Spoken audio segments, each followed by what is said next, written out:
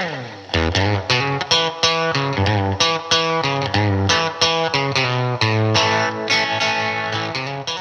Jagger, how are you, sir? I'm doing good. How are you, man? It's been a Just while. just living. Yeah, I Yeah. hear you. It has been. it's good to finally you're our favorite guest that we've had on so far. I appreciate that. That really touches somewhere deep inside my heart. I'm gonna leave out the fact that you're the first guest we've had on, but by Um, far the greatest so far. So. He's not the first guest we've had on. I was about Yeah. to say I've Cole heard Ryan. I've heard multiple guests. Oh well, that's true. But I'm about to say episode That's number how three. I Two was. guests. I was really honored. I I thought you meant know. that, but well, I guess we'll go ahead and get started here. Yeah. This is one of my good friends, Kobe. Would you like to introduce yourself to the My name listeners is- of the Guitars, Cowboys, and Hillbilly Music podcast? my name is Kobe Sixkiller. I went to school with Rhett, to high school with Rhett, and we've become good friends over the years. I've known Jagger for a long time. Went to church with his wife. Now I guess it's kind of weird saying that. Yeah. I was at his wedding though. I was present. So Well, that's weird. I wasn't. Unfortunately, I wasn't invited, but well, we just adapt and overcome. I was Yeah. told they had to narrow the guest list down, but I don't I think I don't- was ever on the I- original guest list. So. I don't doubt it. I don't doubt it. It was under BA +1. Well, It's like the NCAA tournament. You were like the first 40 out, not the first 4. So yeah. you Well, were in there somewhere though. He was one of the playing games that they have at the top of the bracket. Exactly. Yeah. Well, He just didn't make the cut. okay. Let's move on from me not being invited to his wedding. So, I got a lot of stuff that I've been mentally preparing that I want to talk to him about because we have a lot of just naturally we've been friends for a while. We have a lot of things that we share in common, but I want to talk along the football side first Lord. because that ultimately is why you're here. You're a D1 Understand. football player, and Somewhat. so tell us a little bit about that. Where you play, what you play, how you play, maybe. Oh, Lord. I don't know about how I play. I play offensive line at Southeast Missouri State. It's a Division I FCS program. It's in Cape Girardeau, Missouri. And so it's about an hour and a half south of St. Louis, straight on the border. It's about as far east as you can go in Missouri. It's directly east of our hometown. So you draw a straight line across. really? You're in Cape Girardeau. Yeah. Okay. Yeah. I'm on the Illinois border though, so it's way over here. Yeah, when I first found out he was going to SEMO, I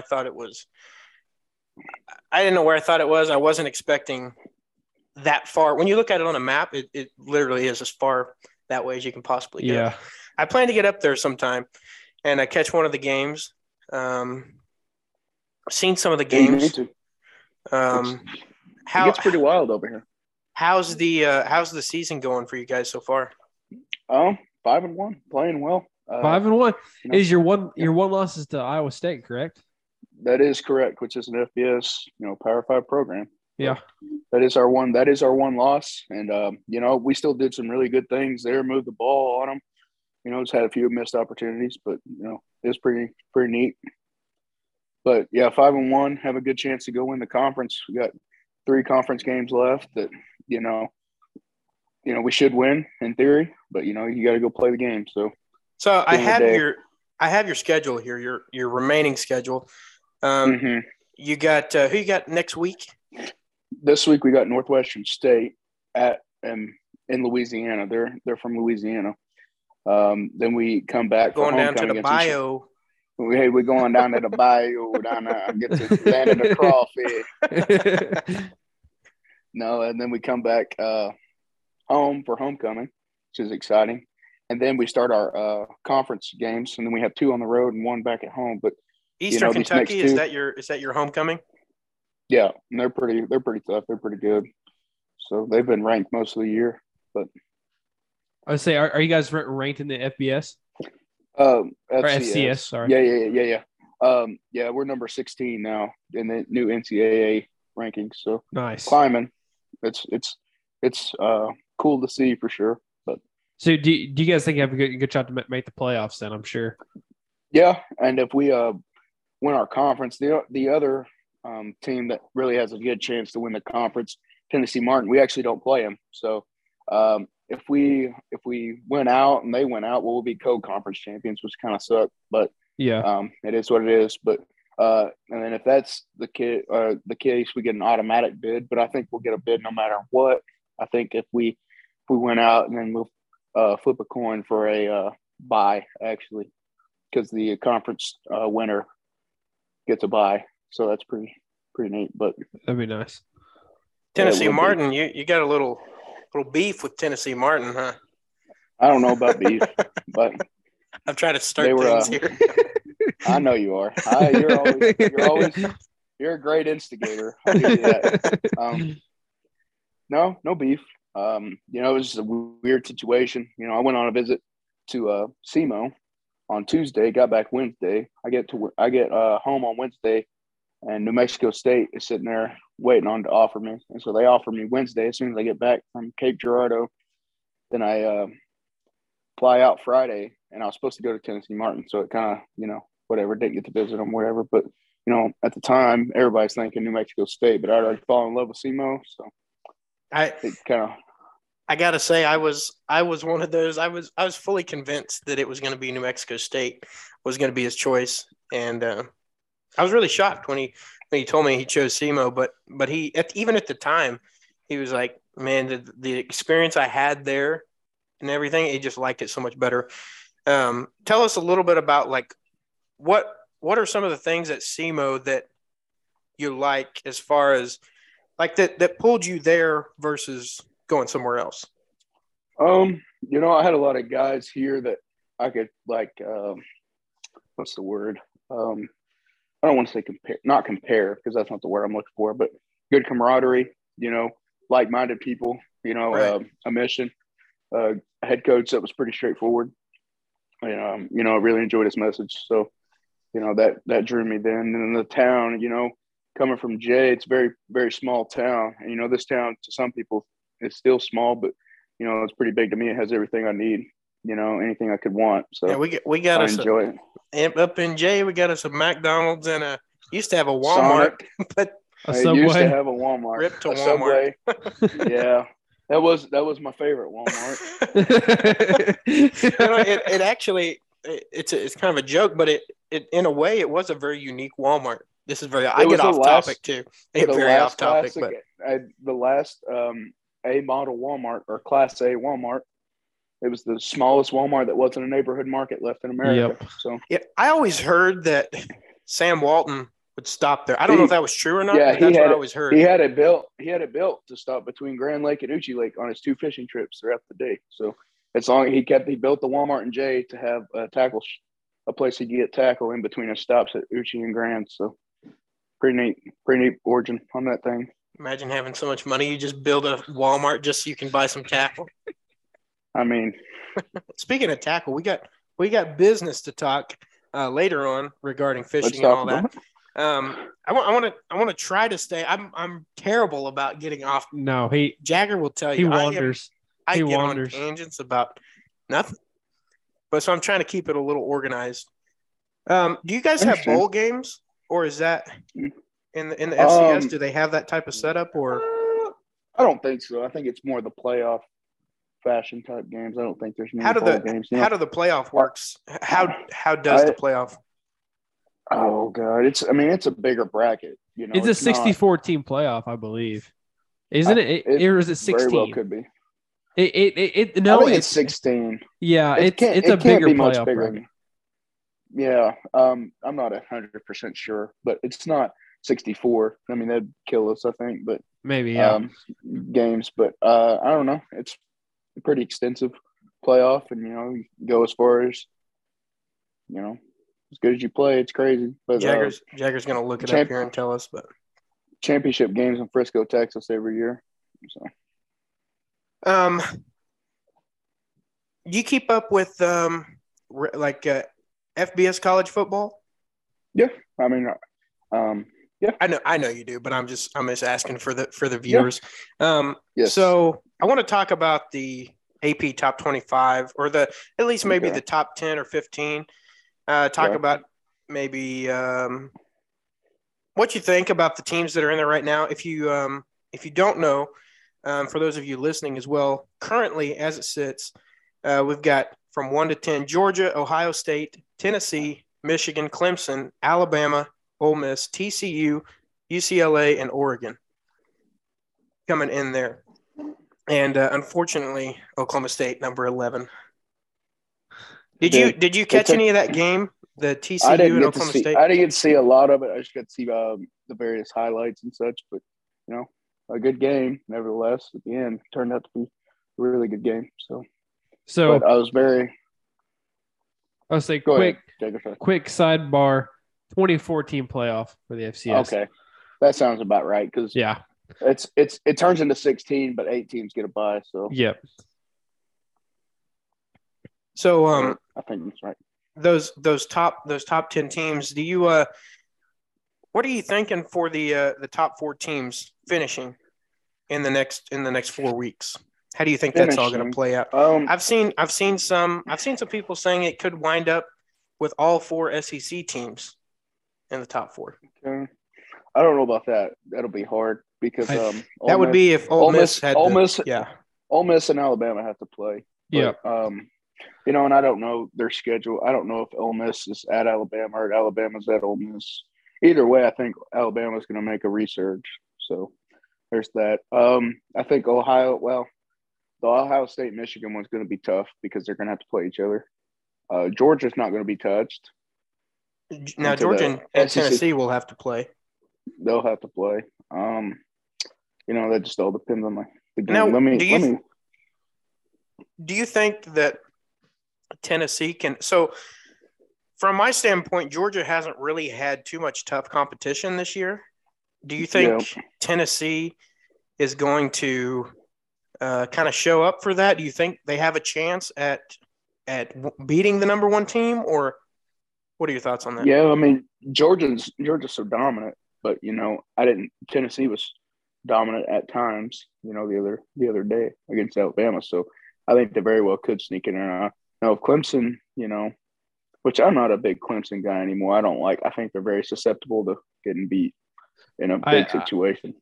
I think the same thing, honestly. I think Clemson is – I feel like they're going to lose sometime during the season. It's just a matter of who would win. But they could sneak in there just for the fact that everybody's going to end up beating each other. They're all going to have to play each other there at the top. So, I think UCLA, the Pac-12, kind of not a joke, but, it's kind of hard to justify them getting in. Ole Miss, same deal. I think they'll lose once they have to play Alabama. But that could send a surge to Alabama depending on the nature of that win. If it's big, could send a surge back. But I like Georgia at the top. I think they'll beat Tennessee just because Tennessee kind of wavers at times. I actually think Michigan, Ohio State game is going to be really good because Michigan's defense is really good. But an Ohio State offense is really good. So I think their offense is better. So I think they'll stay at number 2. Now, I'll go 3. I think 3, Bama's going to sneak back in. And 4, Clemson, because I think they'll win out this year because of their nature of their competition. But, what can you do there? The last tough games probably – let me look this up to make sure. So you've got Georgia, Ohio State, Alabama, and number 4 probably Clemson. Yeah. Yeah, I think that's mine because they're Clemson just beat Wake Forest. So Wake Forest and Clemson was probably my last 4 in the ACC for them. Do you think that there's any way that there's a Big 12 team that sneaks in there at some point? It very well could happen. Just because you never know in the Big 12. You know, you can get so many crazy things. Like, you know, Kansas State could go beat TCU this weekend and nobody would be surprised. Yeah. Just because of the Kansas State can do that to a lot of people. They still got to play Texas, Baylor, and Iowa State, which Iowa State has lost the last 4 games by a combined like 13 points. Yeah. And so they're that close, you know, to winning every one of those games. So, you know, you never know. I think TCU schedule is just so tough at the end that they're probably going to slip up and let one go that they probably maybe shouldn't. Exactly. Especially looking for, you know, I'm thinking the Texas Tech week is probably a big one because they're probably looking towards Texas, you know, who's been on a rise. I think that's a big one to let them slip, you know. But yeah, here's what I really want to know. Okay. Tell me there's some crazy, absurd way that Oklahoma State could sneak up there. If we get the right losses, like you would have to get these cats, these teams that, you know,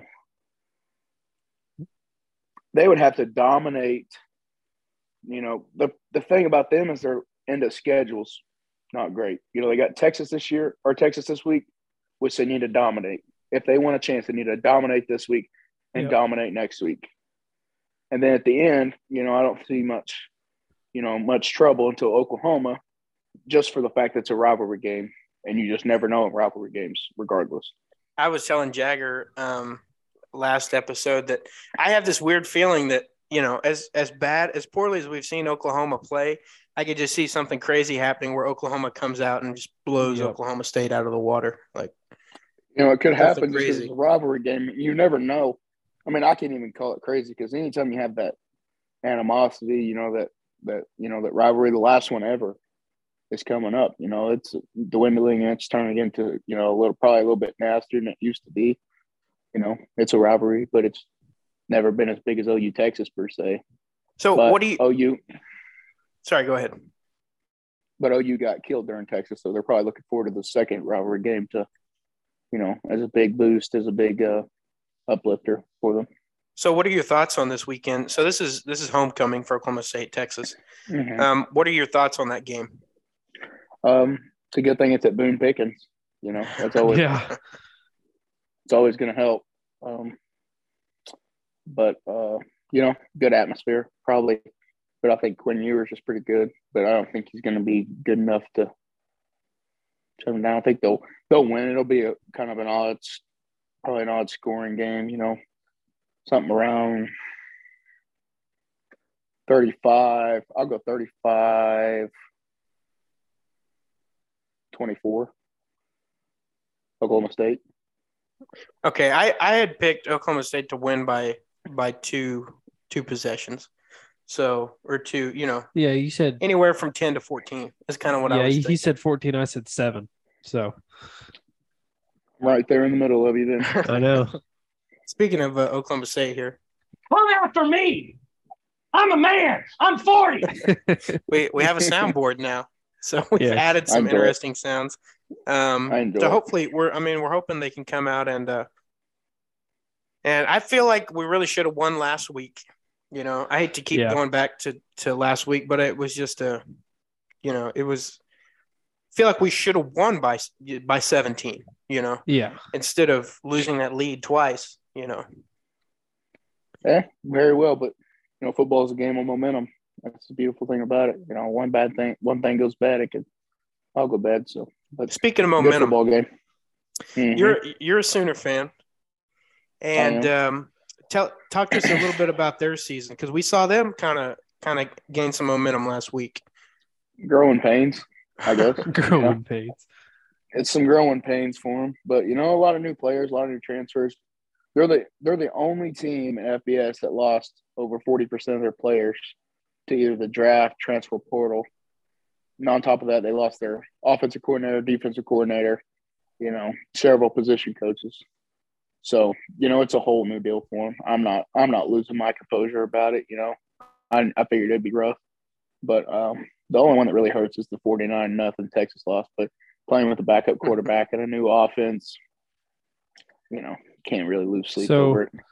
So halfway through his first season, what is your take on Brent Venables? I like his charisma, his energy.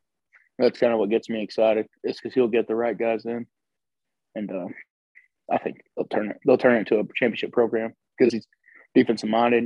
He was part of the last Sooners national championship, so where they won 13-2 against Florida State in 2000. So you hold a team to 2 points in the national championship game, you have to be pretty good at what you do. So.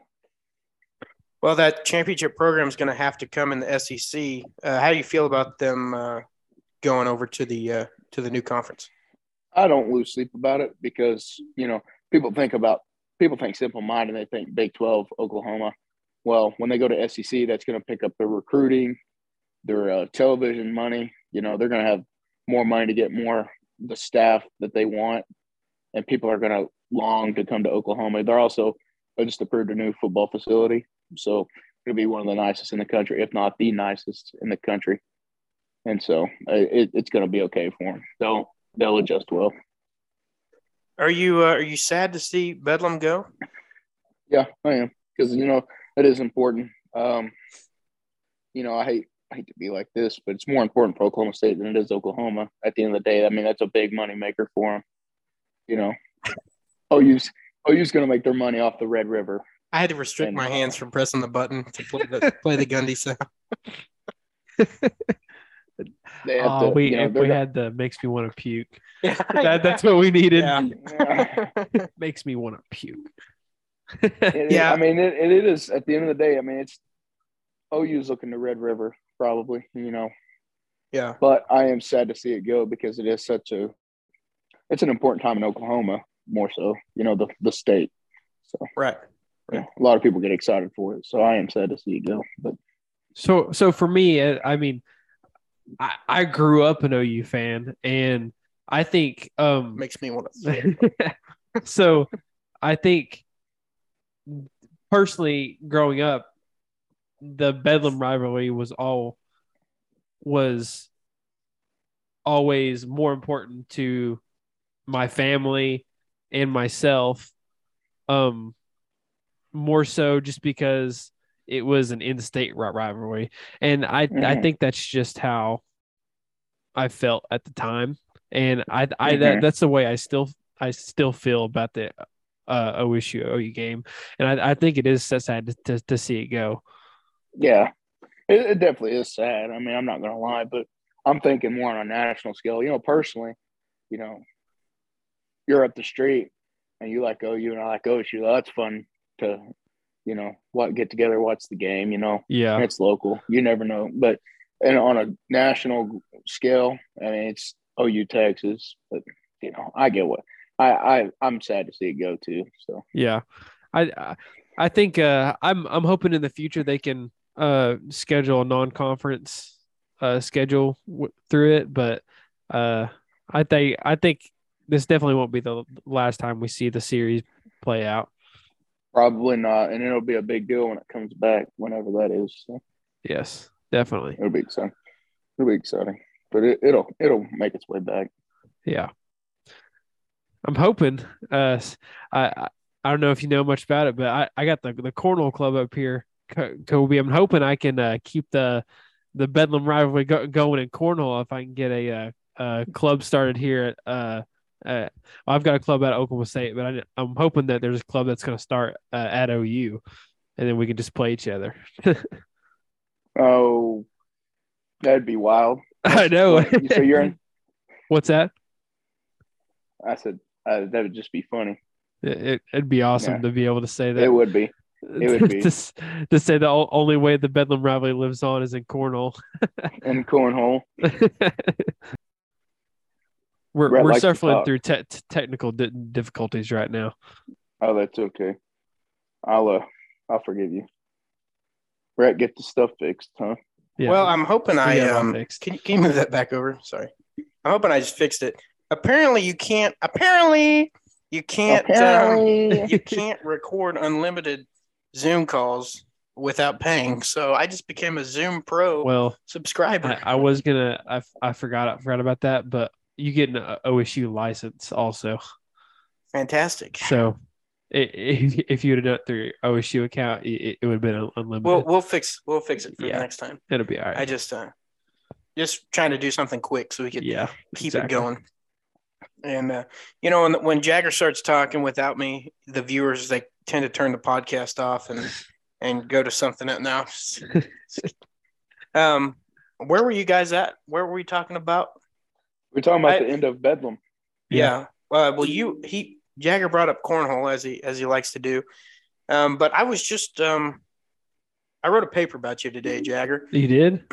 I did, and I didn't ask for your consent to write the paper. Yeah. So you could probably take legal action against me of some sort. Expect a subpoena in the mail. But sorry. I just had to talk about your cornhole club, and I was, it actually is the largest cornhole club in the nation. Yep.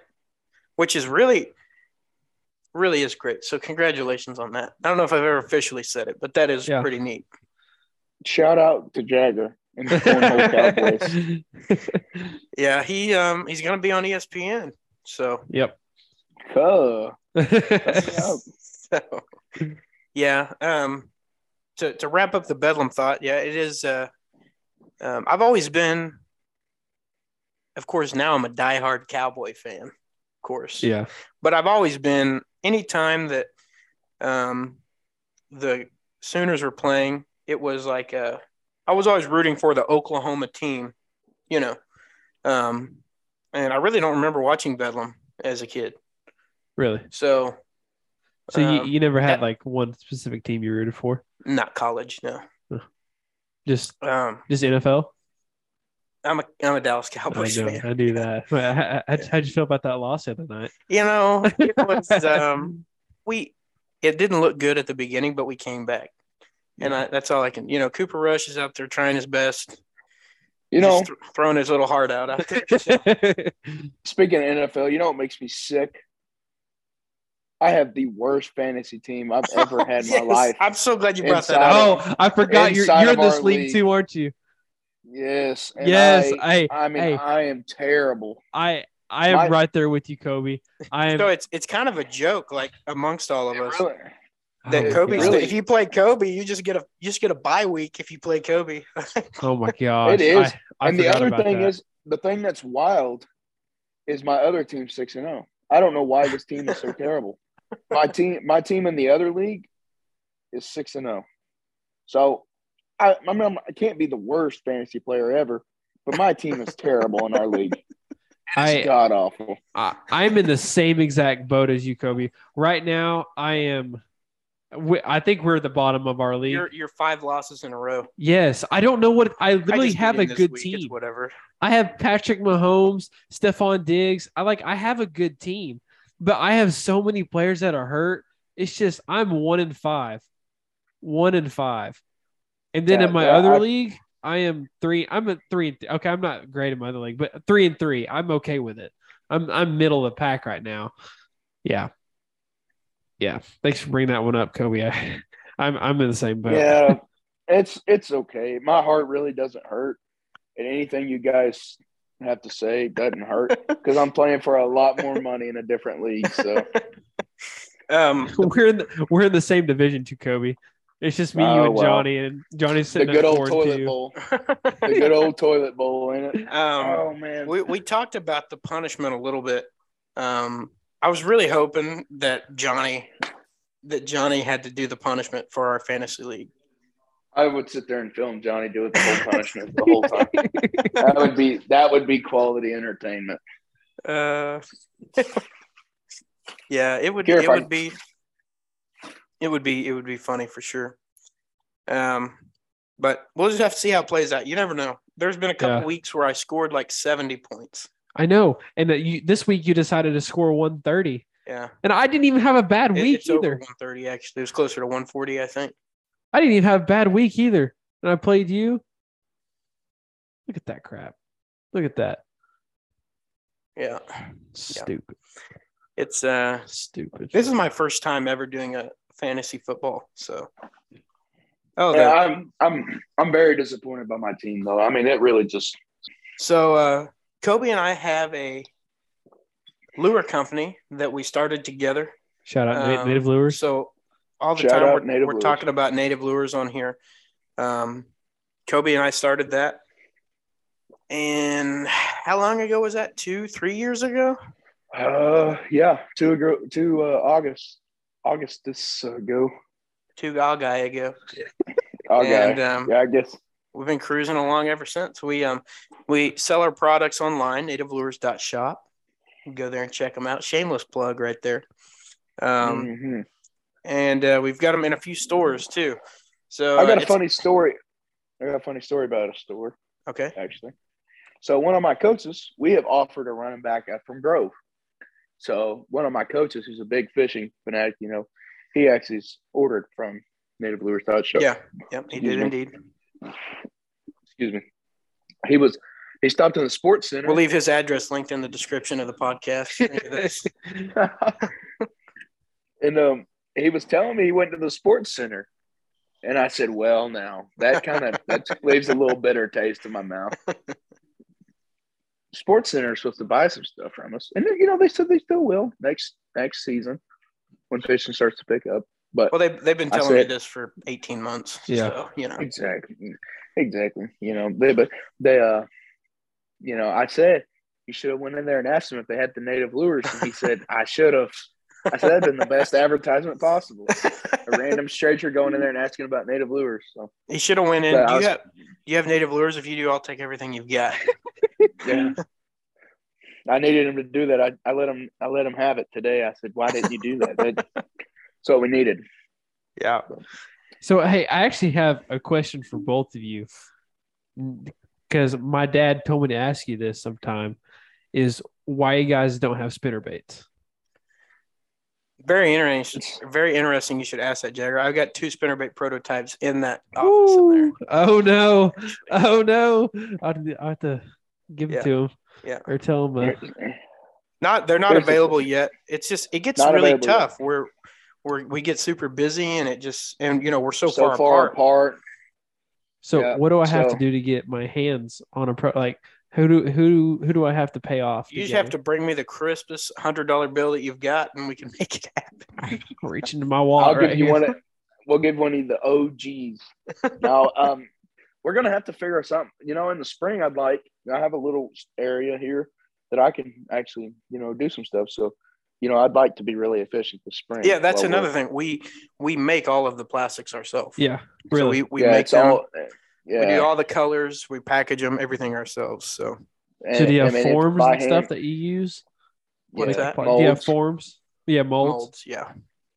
It's pretty interesting. And it just takes time. It's nothing that can be done super quick. We sit there and we do it, and we've had a lot of long nights, a lot of a lot musical, musical, endeavors and such, and it's a good time, but it takes a long time. So we've already about that. We went through a period of it's not as simple as just like melting the plastic and mixing the color. Yeah, like there's so much trial and error that goes even into the dexterity of the plastic.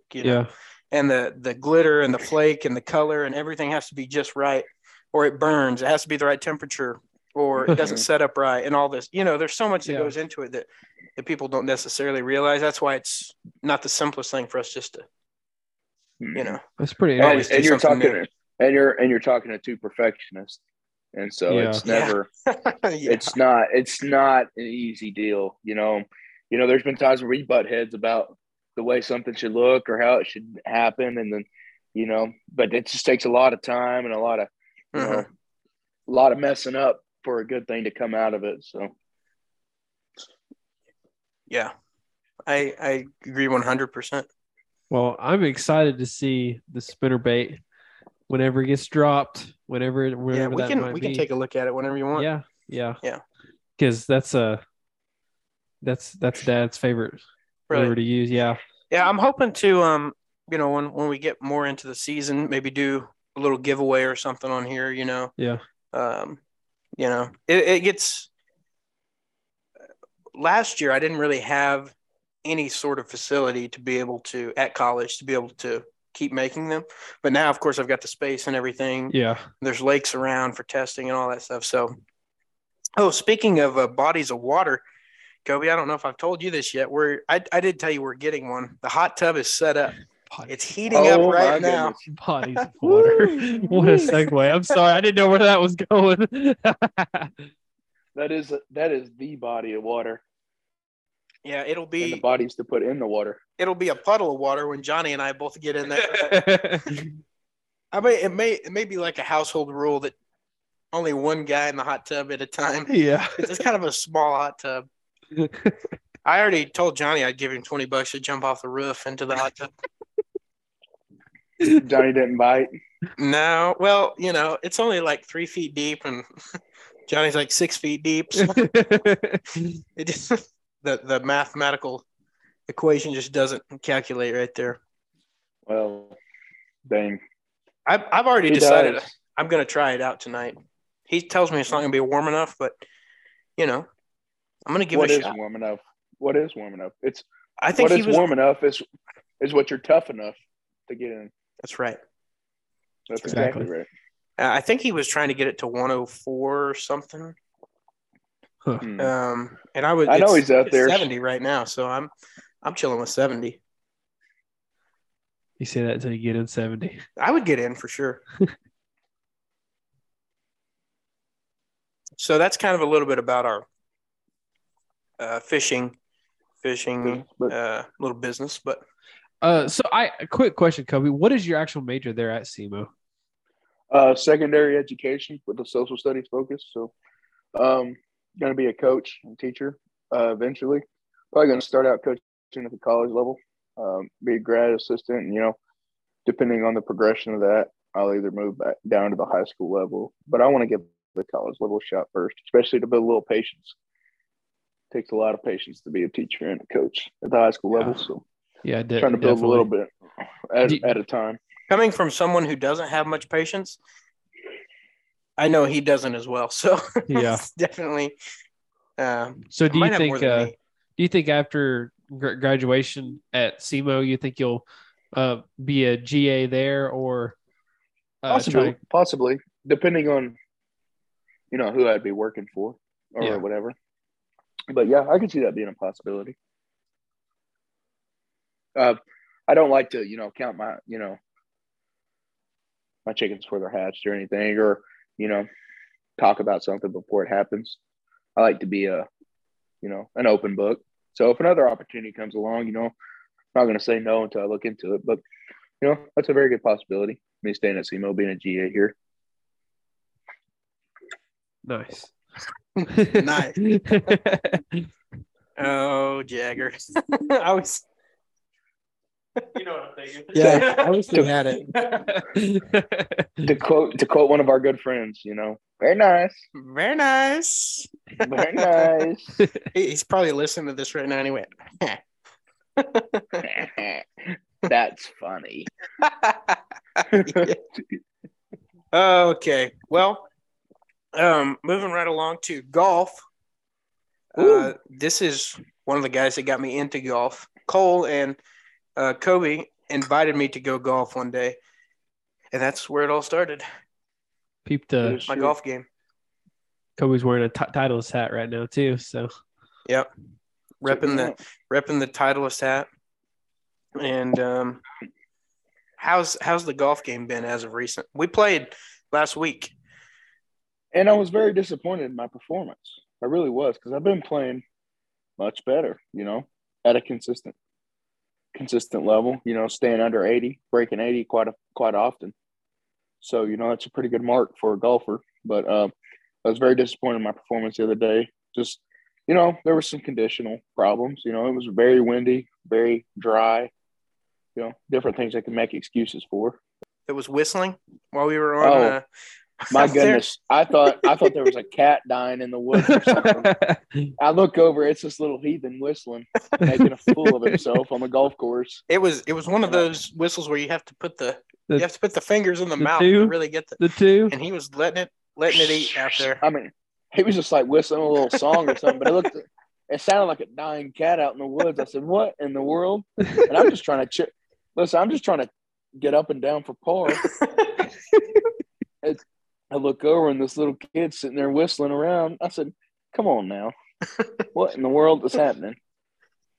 Yeah, we played at Pryor Creek Golf Course, and Shout out my guy Dennis. Shout out Dennis. Yeah, Dennis Bowman, the pro over there.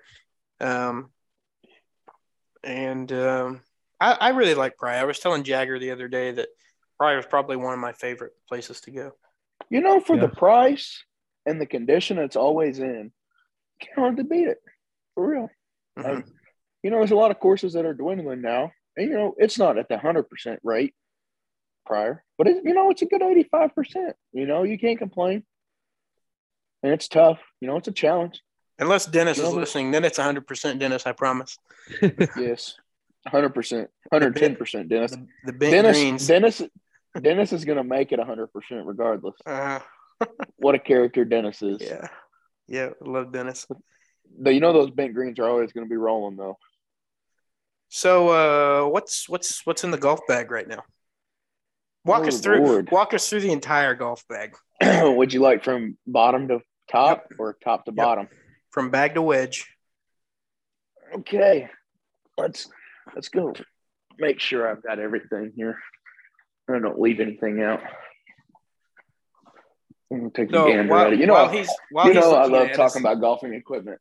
While he's looking at his equipment, I'm gonna tell the story because it just gets me going every time. He probably knows exactly what I'm gonna tell right now. I know exactly what you're about to say. So, wait, maybe you should tell this after I tell him what I have in the bag. Okay, that's fair. That would make sense. I'm here. So in the bag, the bag itself, it's an Ogio or Ogio. I don't know the proper pronunciation. That's what I'm looking for. Ogio. I think it's a Callaway sister brand, but it's a 15-way cart bag. You know, only allowed to carry 14 clubs. I don't know why they put 15 slots on here, but there is 15. That does come in handy for me, as we'll talk here. Driver, we've got a Titleist TS3 with a 6.5 75-gram hazardous shaft. Pretty stiff little. That's like a broomstick. That thing's pretty gnarly. So that takes a lot of club head speed to get that thing going. And the TS3 is a recent addition, right? Their second to last edition. So they have the TSI 3 now, and they're coming out the TSR, which, may have to see what the word is on that because, whatever. This is my 3-wood. I got a Ping G 3-wood. Set at 14.5 degrees standard. But it's kind of a love-hate club. It's been really good for me as of late. Something to get me out in the fairway. Wait, would you like distances or would these people be thinking absolutely. I'm capping or something? No, I can vouch for it. So, okay. Driver, I'm a 315 to 330 kind of guy, somewhere in there. Even the right roll, the right strike, I've gotten it up to 375. So, pretty good weapon for me when it's good, pretty bad when it's bad. So it can get me in a lot of hurt or a lot of help. So, it's a good weapon. The 3-wood, I can stick around 295 with rollout. 280 to 295 is pretty standard for me. Then I've got a Tour Edge 7-wood. I can stretch it out to probably 260 if I'm trying to get it to be, a low running club. Or what I really bought it for was to get it up in the air. It's kind of like what some people carry a hybrid for. But it's a Tour Edge 7-wood. Love it. Now this 7-wood, he can do work with the 7-wood. I love seeing him hit that club. Really, it's when it's good, it's fantastic. And it's something I just bought kind of on a fling. To be honest, I saw it. I saw some videos on it. Tour pros carrying 7-woods and why they carry them. I was like, that sounds like something I would need. So I bought it. It's kind of weird. That's just $250 that I just thought would be a good idea. And I'm just lucky it worked out for me. So I love the club, whatever. Oh, I guess I can do that either. But that's like a 260, 240, or really I hit it from 230 to 260, which is really weird, but I just manipulate it to kind of how I want to hit it, basically. And I can get the yardage I need depending on what I want to do. 4-through pitching wedge. Now this is where Rhett's story is going to come into play, but I've got the Callaway X-Forge CBs with Modus 130 Tour extra stiff shafts. So heaviest shafts you can find probably for an iron, and it really just worked out for me. I went and got fitted for these actually, so excuse me. It was a pretty penny, but I enjoyed it. They've been really good for me, and maybe not always by the wanting them, but it turned out to work out for me. I got a good story after this is over for that. That's 4-through pitching wedge. Now it's probably the funniest club in my bag. I have a old Ping Eye iron, 7-iron, cut down to pitching wedge length. It's got the standard pink shaft in it, but I have it cut down to pitching wedge length, and I literally use it for a rock club or a brush club, or if my ball's back behind some brush and I need to get to it, well, I just start whacking away with that old 7-iron. I get to that ball regardless. So was using the 7-iron as a machete the other day. It's all purpose. And then my wedges, I got 52, 56, 60 in the Vokey SM9s and just the basic chrome color. And then for now, probably going to change pretty quick. But I've got a Scotty Cameron X 11.5 putter, 35 inches. And then in my bag, I just carry some extra towels, alignment sticks, gloves, balls. What's the ball of choice? Pro V1. I originally when I got my irons, excuse me, they said I need to pair it with the Pro V1X because I don't spin the ball a whole lot, which is a really good thing for any any person that really knows golf and, gets kind of nerdy with their equipment or whatever. They know that not spinning the ball is a really good thing, but it's not a good thing when you're needing to stop a ball on a green or whatever. So with the design of the ball and those irons are designed to go really high and spin a lot. They were wanting to pair with the ball to make sure that thing got up in the air and spun a lot, and it just turned out to be too high and too spinny for me for what I like to do. So now I'm in the Pro V1, but yeah, it's very rare I differentiate from the Pro V1. We don't have this soundbite fixed properly yet, but before we do any type of golf segment, we want to make this kind of our lead into soundbite here. I don't know if I sent you this video, so I'll play it right here. We must stop the terror. I call upon all nations to do everything they can to stop these terrorist killers. Thank you. Now watch this drive. That's a good one. I'm all for that one right there. So that's going to be kind of our lead into talking about golf. Yeah. But my story takes us back to was it this summer? Last spring break. Okay, last spring break. So Kobe's always been kind of a Titleist fan, right? And I'd use that term loosely, but if he was given the choice, he would have picked Titleist. And so when I got into golf, I started going full in Callaway just because it was kind of the butting head to Titleist, right? So we have this little, back and forth about Titleist and Callaway all the time. And so I go with him to get his iron fitting, and they go in and he's looking at all these clubs, and they're showing him these Titleist irons. I don't even remember what else they showed you. They put in my hand. I had a TaylorMade iron. I had a Titleist, Callaway, Mizuno, Srixon. I tried about every major brand of golf. So they go through all of these options, and they break out these Callaway irons, and the guy starts saying that he's getting some good results out of these, and they keep going. And as he's like, you can tell they're like really honing in on the fact that these are going to be the irons that suit him the best. And I remember I was just sitting in that. I was leaning up against the wall. I was just smiling. He turned around, and I just saw that look in his eyes. I couldn't have been happier that day. The day he got switched against his will to Callaway. If it was really against my will, now I was spending this money to go get fit. Okay, not to get fit to what I like, but to what was going to be best for me, most beneficial to my golf game. Because over the last year, I really just got into golf maybe a year and a half ago, really into it. I think a year in July is when I bought my driver, and that was the first club I bought, real club, other than my cheap set I had. And so I really just got into golf like then. But when I get into anything, I'm all in. And I will stand by that until the day Rhett could probably vouch for me. Oh, yeah. I'm all in.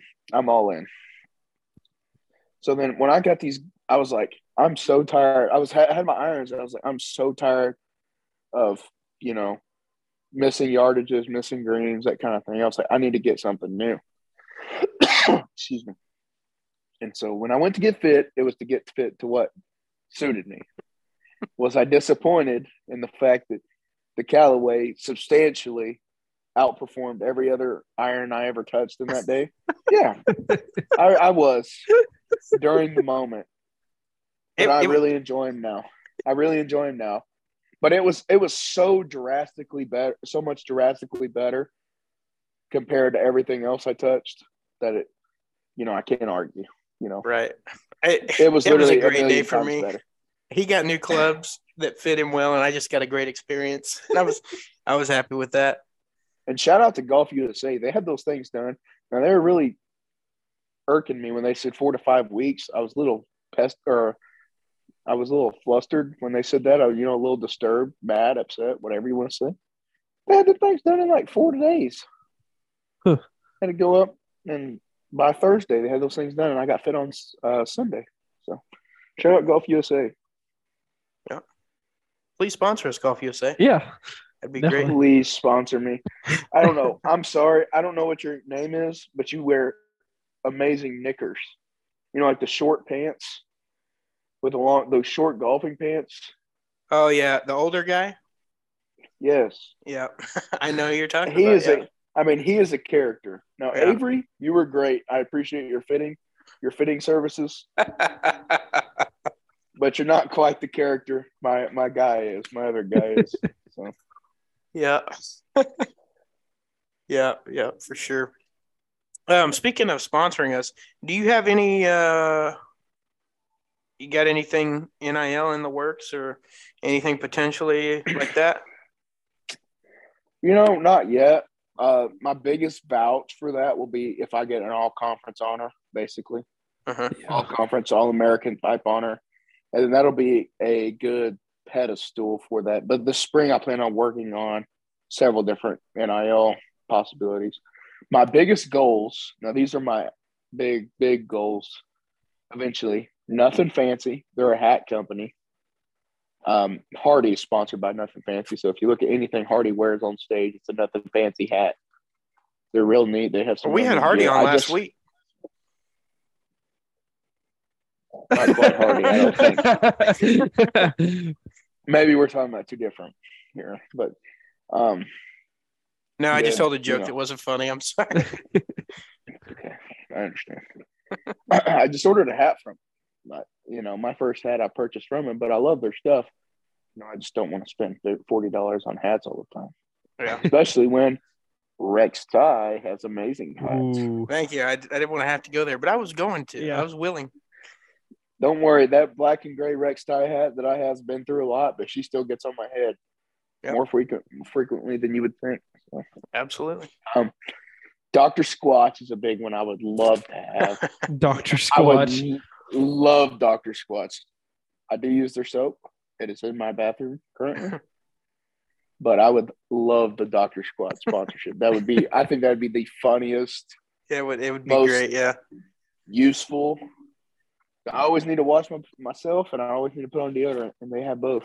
So I would love to. That's awesome. I would love that sponsorship. I haven't really thought outside of that, reasonably.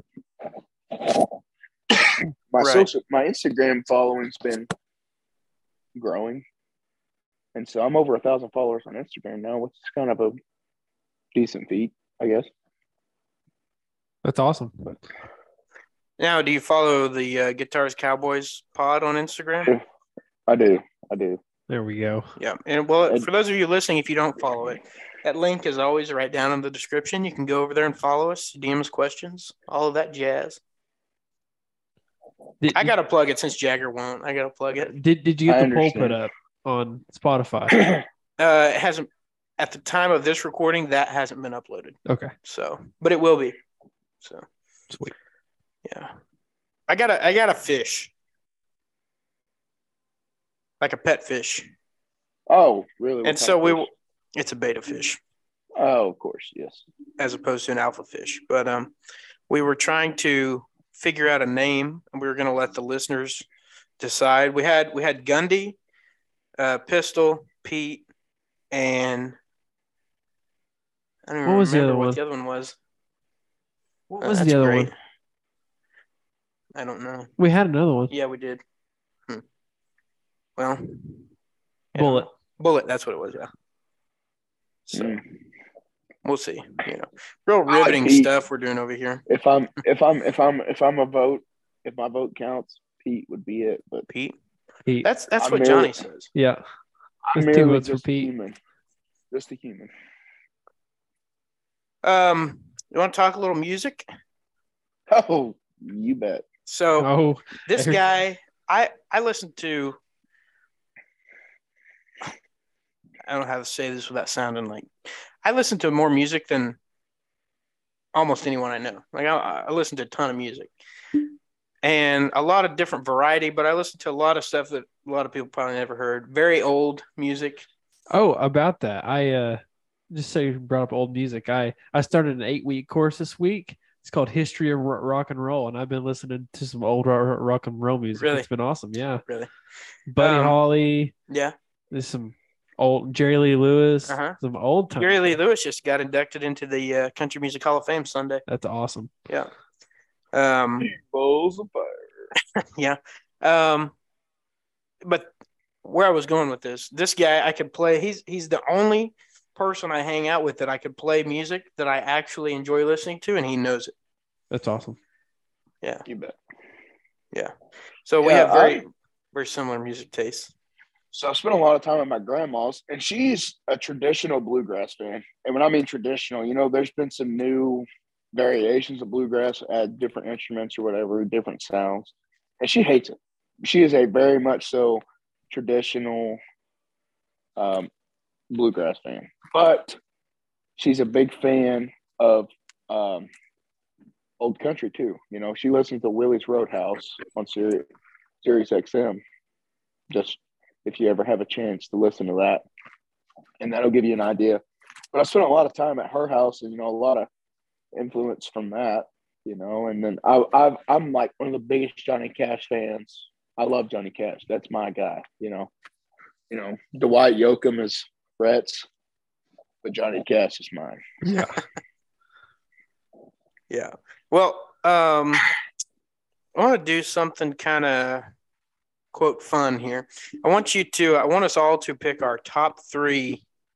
So this is not necessarily a maybe top 3 favorite. This is you could only listen to these 3 artists from now on. No, I don't know. Yeah.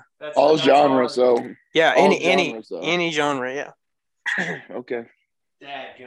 So, who would like to go first? Me. I don't want to go first. I'll go. I got 2 of mine already. Now the third one's going to be hard. It's going to sound a little contradictory, contradictory to what I said. So my top two are the Eagles and Alan Jackson. Probably Alan Jackson, then the Eagles in that order, if you're going 1 to 2. Just because of the amount of music they have that I enjoy, you know. Right. Now, everybody here would think Johnny Cash should be number 3, but he eventually runs out of music. You know, a lot of his ballad stuff, that kind of stuff, you know, he did a lot of, you know, storytelling or folk style storytelling music. It's like you were sitting around a campfire telling a story, but then you turn it into a little harmony and rhythm and then turn into a song. So some of that stuff kind of runs out. Now I'm a big, don't get me wrong, big Johnny Cash fan. I would probably have to turn to something in the rock genre because I enjoy rock music as a, you know, as a side piece to what I, you know, my traditional country music I enjoy. You know, the Eagles is kind of that happy medium. You're right. You know, they're a rock band, but they've got a banjo. So what can you say? You know, they play with a banjo. Man, it's so hard, that third one.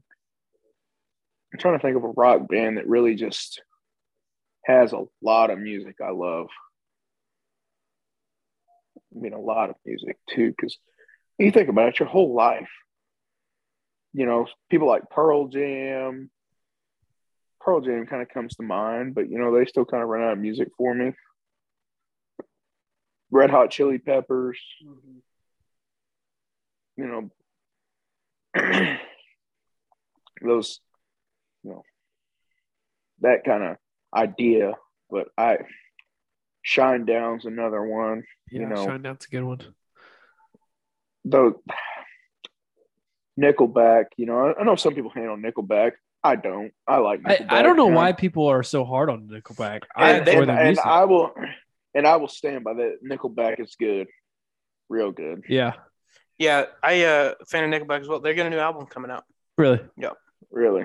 Their lead singer kind of sad looking now. He cut off all his hair and Chad Kroger. Yeah. My God, he looks like a Chad Kroger. Yeah, I was getting there. He looks like a Chad Kroger.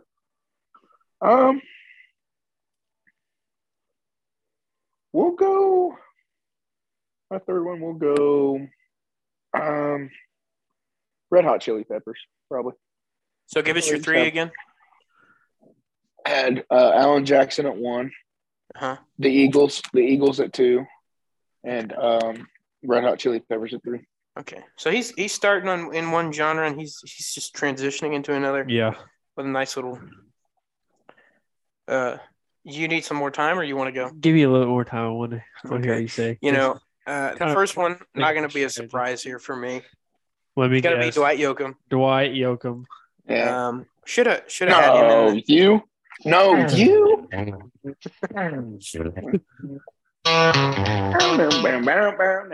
That's our intro actually to the podcast. Girl, you taught me how to hurt me. I didn't know we were getting a concert too. I'm gonna say Dwight Yoakam at number 1. Number 2 is it's gonna be Merle Haggard for me. That's a good one too. Merle, what a surprise! Even me, as a close friend of you, would say that's a surprise. But I do love Merle Haggard. I've been throwing horseshoes. Sorry. Number 3 is where it gets tricky, like Kobe said. Yeah. Because number 3, I've got a couple in my head. You know, I'm gonna stick to the country genre for me, but Joe Nichols is one that comes in at a number 3 for me. Brooks and Dunn. I'm a big fan of Tracy Lawrence. I'm probably gonna have to go Brooks and Dunn just for the quantity of the music. Yeah, and I feel like switch out. I can see myself switching out Brooks and Dunn and Alan Jackson too, for the same reason. Both of them have a ton of songs that are just just peachy. Both of them. So That's why I pick Alan Jackson, because I like Alan Jackson and the amount of music he has. And Alabama's one that I want to throw in at number 3 too. There's my Dwight Yoakam and Merle Haggard are the ones that are set. Those are set, but at number 3, Buck Owens, Alabama. There's a lot of stuff that I could throw in at number 3 out there that's just really good. So you're finalizing Brooks and Dunn for your third? Yeah, my final answer is Dwight Yoakam, Merle Haggard, and Brooks and Dunn. And when Rhett says he listens to a lot of music, like, that ain't no freaking joke. I mean, that. Yeah. I've never heard the playlist. You would think this guy's 80. I've seen. If you put a split down, and the sad thing is, I know most of the stuff he plays. And so sometimes I wonder about myself, but then I remember that I'm more on the, I have more modern taste too than Rhett does.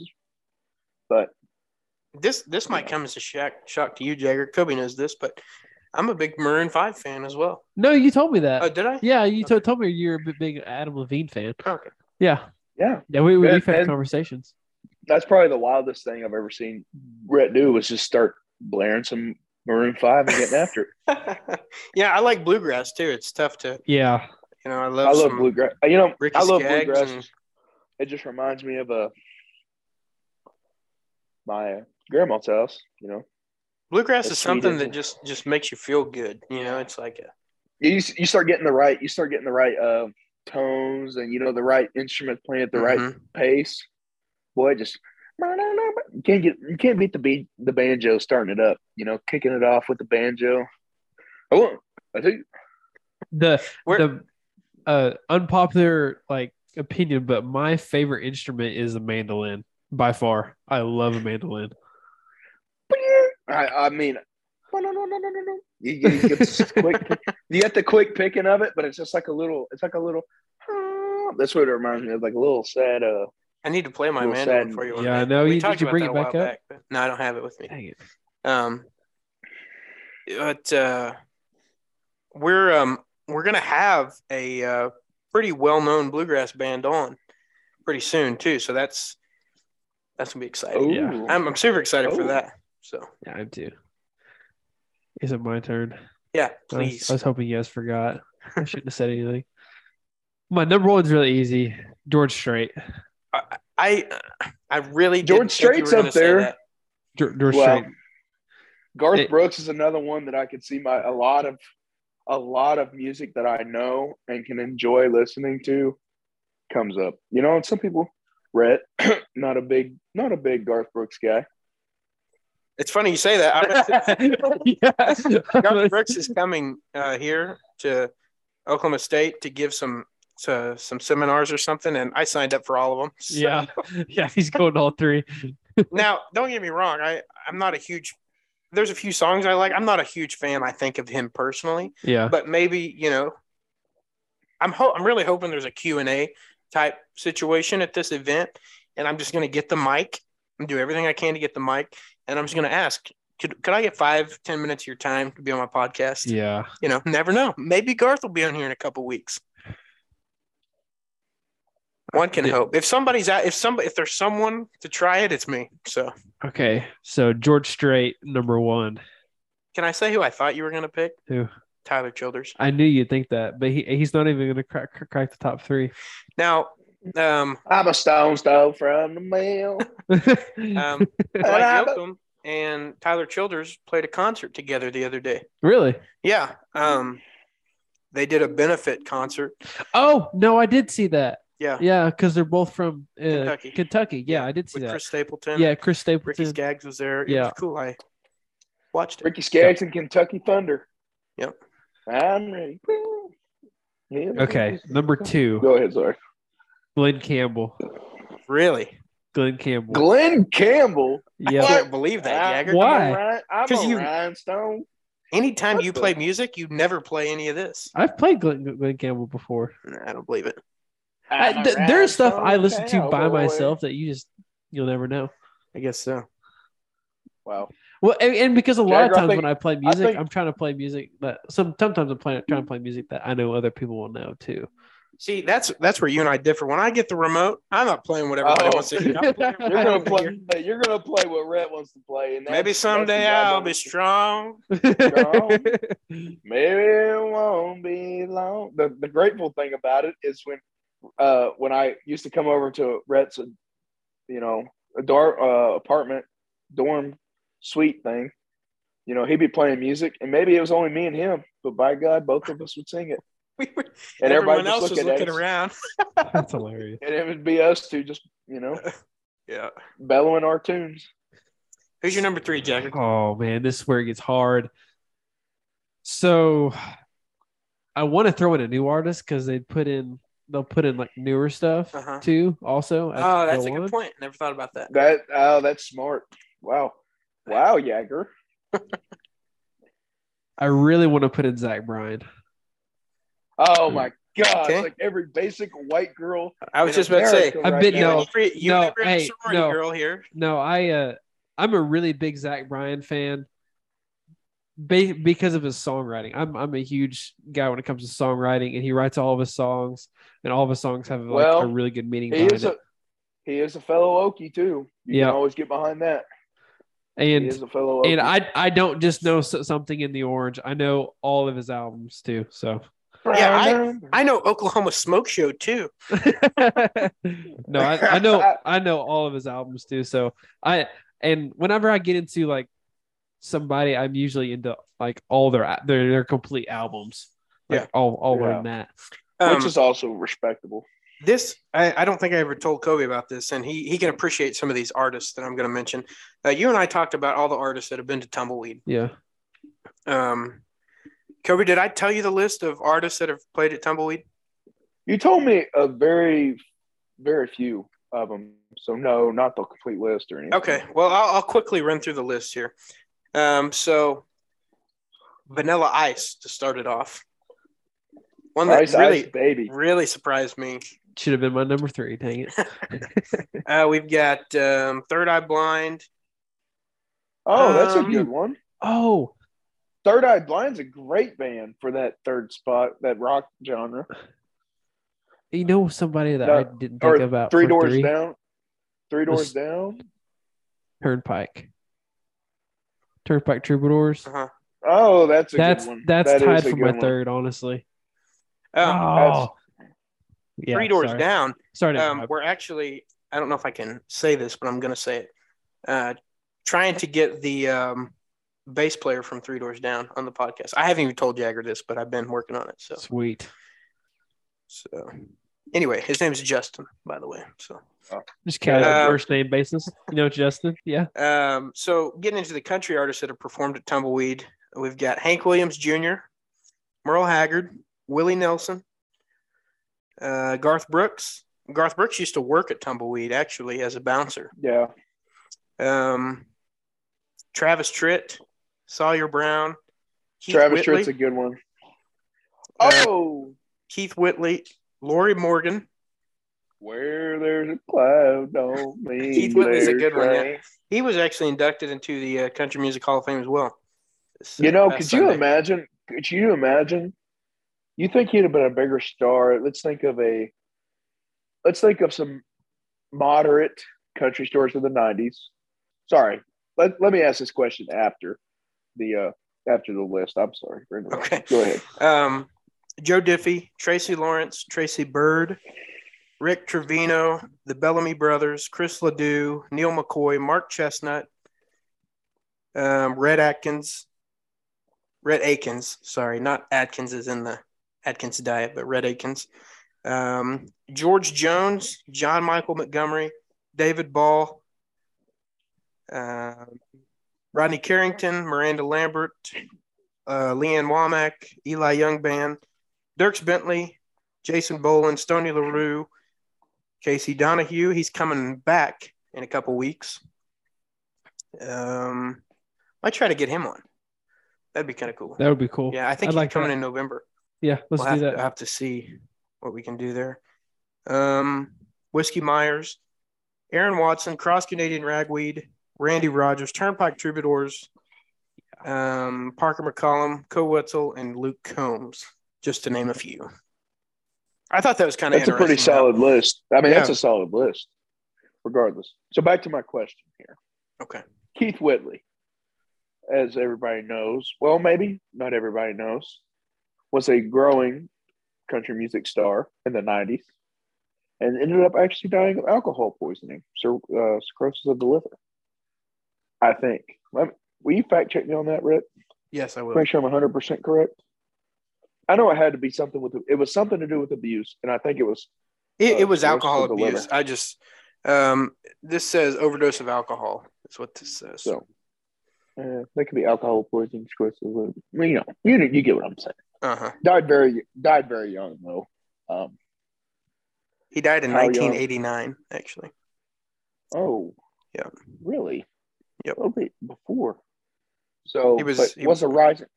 34. How old was he? 34. Okay. Yeah. See, young for a country music artist. So, in that time period, think of your biggest stars of that time. Let me start on like a tier, or how I would tier them. Bigger, smaller, Mark Chestnut. I think that's smaller. An easy one. You think smaller than Mark Chestnut? No, Keith I'm saying Mark Chestnut's smaller than Keith Whitley. Oh, yes. We're talking about, and just to clarify for all the listeners, we're talking about possibility or potential is the word I'm looking for. Of Keith Whitley being bigger or smaller? Keith Whitley being yes. Okay, I see. I understand the assignment now. Yeah. Sorry for that poor amount of clarification. Let me think of another tier. Joe Diffie. Larger. Think Joe Diffie's larger? Or you think Keith Whitley would have been larger? I think Keith Whitley would have been larger. I agree. I think so. I have the big one at the end, but I think there's probably another level in between those two that I'm thinking here. That time period. Somebody that grew in the 80s and carried on to the 90s. Well, a prime example, I don't want to be this guy, but a prime example of someone who began the career in the 80s and kind of rounded it out in the 90s was Dwight Yoakam. Dwight Yoakam. I mean, but I can't ask you that. I can't ask you that, regardless. Ask me that. I can't. Yeah, Jagger. Bigger, smaller than Dwight Yoakam. That's pretty tough. In what aspect? In the I think easy. I think popularity, music, charts, sales, that kind of thing. How many albums did Keith Whitley actually put out? So just music, right? Not other things too. No acting or whatever else you think. Whatever else we're thinking music, sales, charts, that kind of. I think for me, it's easy answer. He would have been bigger than Dwight Yoakam. Now, Dwight Yoakam is quality. Don't get me wrong. I love Dwight Yoakam, his music, his style. But I think as an artist, he's bigger. Okay, let me hit you with this information here. I looked it up just because I was curious. Yeah, I was curious too. This says Keith Whitley sold over 2.5 million albums. Yep. Okay. So 2.5 million albums. Dwight Yoakam has sold over 25 million albums. Okay. How many albums? How many albums produced? Did he actually? I think Dwight has around 20-something albums. Okay. What about Keith Whitley? Let me check. I don't think it's very many. I'd say probably 3 or 4, but let me check. I was about to say. I think 1, 2, 3, 4, 5. I got 5 on Apple Music. Now there's probably another one or something snuck in there somewhere, but 5. Yeah, and it's one of those the greatest hit album or something like that. Because if it's the greatest hits, then it. No, it's not. Okay. Yeah, that's probably right. I think he was just catching real fire right before he died. Yeah, I agree. Yeah. Or so it seems. So, it's a tough scenario to think about, wholly, from a wide angle or a wide viewpoint of the whole deal, a neutral viewpoint of everything. But I think he could have been as big as now the big one. This is the big one, and you know. And I think probably the most – there's two that sit at the top for me in the 80s and 90s of sales, you know, popularity, whatever. Garth Brooks is number one. I mean, his numbers don't lie. I mean, he was just substantially he like sold the most records ever, and he was at the top of the charts as a country album. 170 million albums. And he was the top of the charts as a country album, which was like the first time that happened in forever. You know, whatever. At some point in time. Mm-hmm. Yeah. You can fact check me on that, whatever. Do I think Keith Whitley would have been that big? No, because he's not as good as an entertainer. But I think, you know, and Alan Jackson's the other top one, I think. The other top one, I would say, in that category of that time period that ended up having a ton of songs that were popular. This is solo artist, you know. So this is Alan Jackson, 75 billion records. So I just looked up George Strait too, and he sold 120 million. Okay. Yeah. I don't know how I could forget about George Strait. I guess because George Strait's is not as big as high on a list for me. But yeah, we'll say George Strait. George Strait and Garth Brooks is probably the top two. Yeah, Wow. That's who I thought. Here's a number that really kind of shocks me. Brooks and Dunn, 30 million albums. Really? And you look at, I mean, I would personally consider Brooks and Dunn to be much bigger than Dwight Yoakam, right? But you're looking at 25 million versus 30 million. I was really shocked at that number. Yeah. I honestly consider Dwight Yoakam to be bigger than Brooks and Dunn, personally. No. Well, no. Brooks I don't know why. Won so many awards for group artists. Yeah. I look at it like if you just ask people out on the street. Now, a lot of people know who Dwight Yoakam is, but it's mostly 30s and up know who Dwight Yoakam is. Yeah. Brooks and Dunn, even a lot of people that don't even listen to him, they just know who it is, you know? Yeah. Boot, scoot, and boogie. Right. When the that sun makes goes sense. down, you know, whatever. You know, you hear the songs, but, you know, and I think the 80s were dominated by Alabama, but Brooks and Dunn really took it over. Cole's favorite From band, Alabama. Yeah. Shout out Cole. I know he loves his Alabama. That's really my favorite band. I looked up Alabama total sales, and it's giving me tax rates for the state of Alabama. Alabama, 75 million records. Yeah, that doesn't surprise me at all. But, you know, at at some point, whatever year that was, Brooks and Dunn really kind of took it over from him. But we've watched both. Here we go. Here's a question for you, Rhett. Out of the Alabama and Brooks and Dunn concerts, which one did you enjoy more? See, it's weird. I think I consider Brooks and Dunn. I consider Alabama more of a classic sound. If that makes sense. Correct. And Brooks and Dunn's kind of that honky tonk party sound, to be honest. Yeah, and I'm a big. That's what I like. I really like the real honky tonk, like, Yeah. Kind of sound. And for me personally, if I had to pick one of the two bands, it would be Brooks and Dunn. But I really like Alabama as well. I think Alabama had a good show, but I think seeing Brooks and Dunn in person did more for me than seeing Alabama, if that makes sense. Yeah. I agree wholeheartedly. Now, was I disappointed where we were sitting? Slightly. Yes, it was packed. Slightly. Johnny, packed. Kobe, and I squeezed it into 3 seats that we probably each needed 1 seat that big. Extra, 1 seat extra a piece. There's a video of me somewhere. On the way there, I was riding in the back of the truck, and I was just passed out, sleeping. My head was hanging. There's a video somewhere I'll have to show you. Now, that was one of the most fun trips and one of the most I almost killed somebody trips. all in the same. Yeah, I know exactly what you mean. Yeah. But we played the concert. Go ahead. We played a golf course 2 days in a row, a fairly nice golf course 2 days in a row, and our third player wasn't having it by then. So,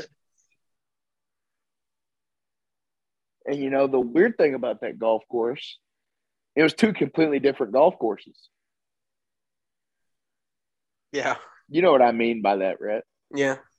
By the time we played it the second day, Jagger, they had sanded the greens, cut them. They'd cut it and sanded. And I don't know if you played, I listened to your pocket. You haven't played a ton of golf. No.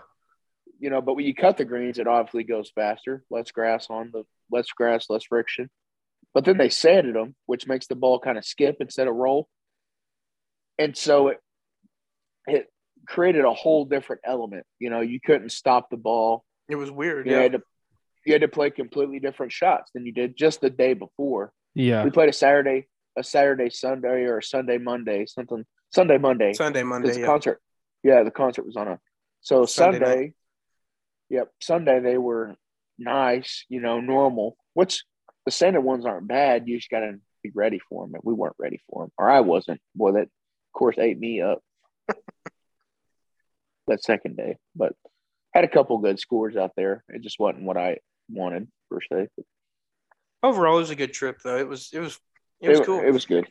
I'm glad I got to see Brooks and Dunn in person one time at least, and really wish I could have made a Alan Jackson show this year for his last show. Yeah. But so someone who I got to see 90s country artist before they died was Joe Diffie. He actually opened for Cody Johnson right before he died. I like Joe Diffie, but it's on the lower end of my and that's where we differentiate. I'm actually kind of a big Joe Diffie fan. It's just a different sound than what I would typically, but I like it. I really like the song Home, and I don't know if that's a song that a lot of people. It's not.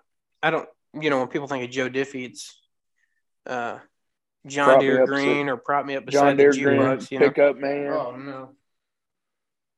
What just happened? Getting a phone call. Oh Lord! You'll never guess who it is either. Kobe. Rhymes with coal. Are you there? Yeah. Okay. I knew who was calling you. I said doing a podcast, don't call. But Home has always been a song that I really liked. I heard it a lot as a kid, and I think I don't know. It's just one of those things. Yeah. It's always stuck with me. Travis Tritt's one of those that kind of get me going too. I'll be honest. Big Travis Tritt guy. Yeah, I really like Travis Tritt and as well. That's kind of influenced by my mom, I guess. My mom was a big Travis Tritt gal, so I heard it a lot growing up.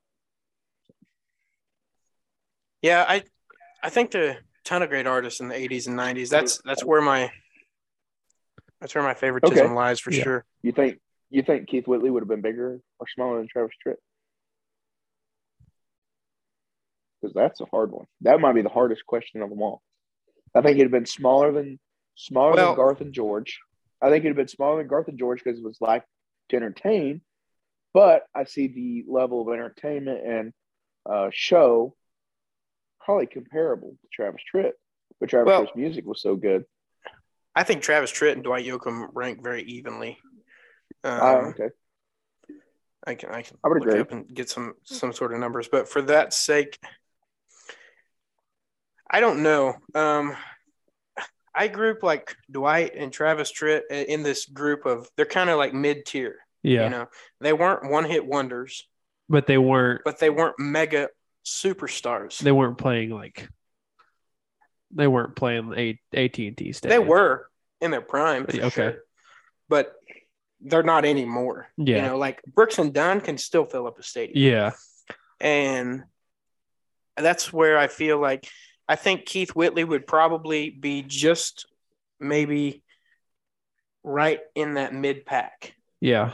I think the reason, you hear a lot of people are playing his music now. Would they be doing that if he was still alive? You know what I'm saying? That's exactly what I'm saying. I say, is Keith Whitley such a interesting question for his potential? because he died or because his music was really that good. I think it's somewhere in between. Do I think his music's good and it's powerful? You know, his few songs, yeah.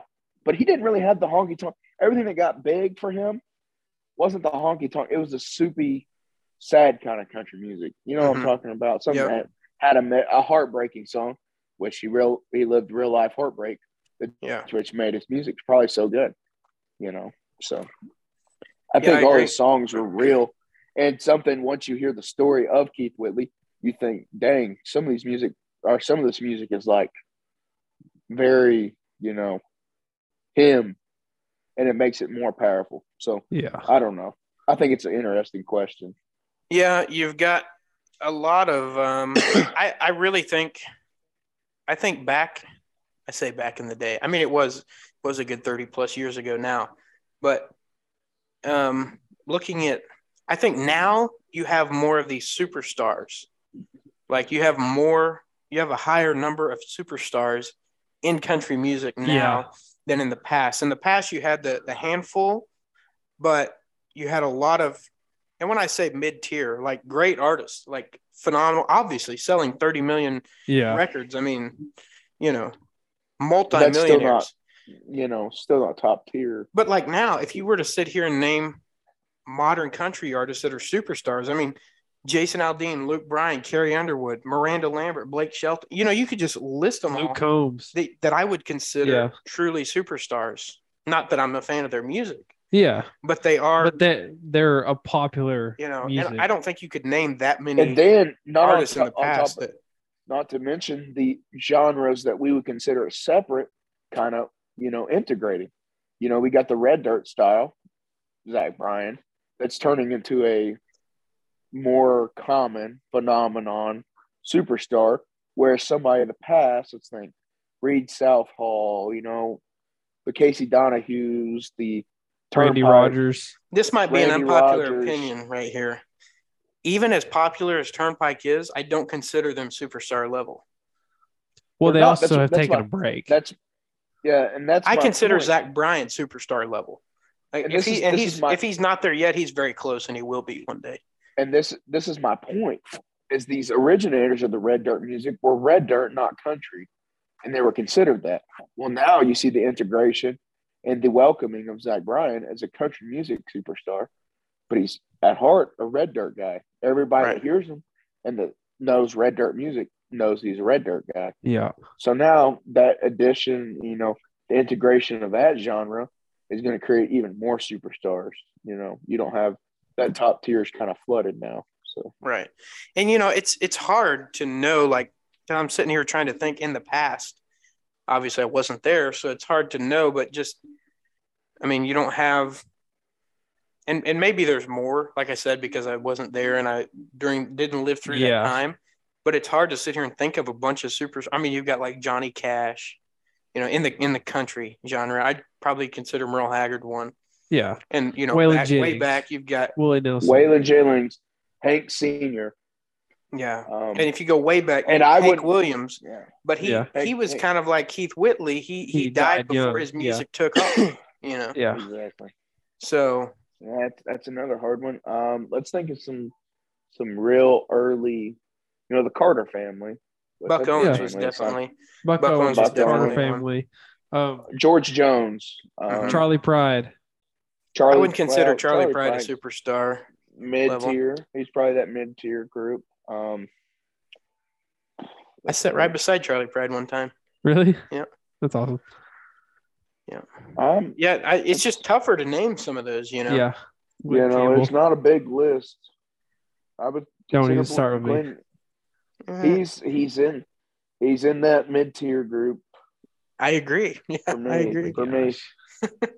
It's so funny to me that you like Glenn Campbell. Why? I do too. George Jones. Sorry, superstar. It's just so not what I would expect. George Jones is a superstar. I did say that. Well, I mean that is as true as the Bible is. And you have the guys that are big, like Porter Wagner's big because he duetted with, you know, Dolly Parton a lot. So he's big, you know. But Is he really that good? Willie Nelson. Willie Nelson. Yeah, we said Willie did Nelson. Yeah. Reba McEntire. Reba's big, but she's in the 80s, 90s category. Is that what were you talking about? Older. We're talking about older originators more so than Ronnie Millsap's in the 80s. Maybe Conway Twitty. I think he's mid-tier though. Conway Twitty. Twitty is up there. I would say. All I'm going to say is when I search 80s country superstars, Dwight Yoakam pops up at the top of the list. That's all I'm saying. It's because your 50, phone knows 60. you listen to Dwight Yoakam all the time. 50, 60. I'm looking at country hits, 70s country essentials on, but then you hear Charlie Pride's up there. I'm thinking Bob these Wills have a lot back in the day. Yeah.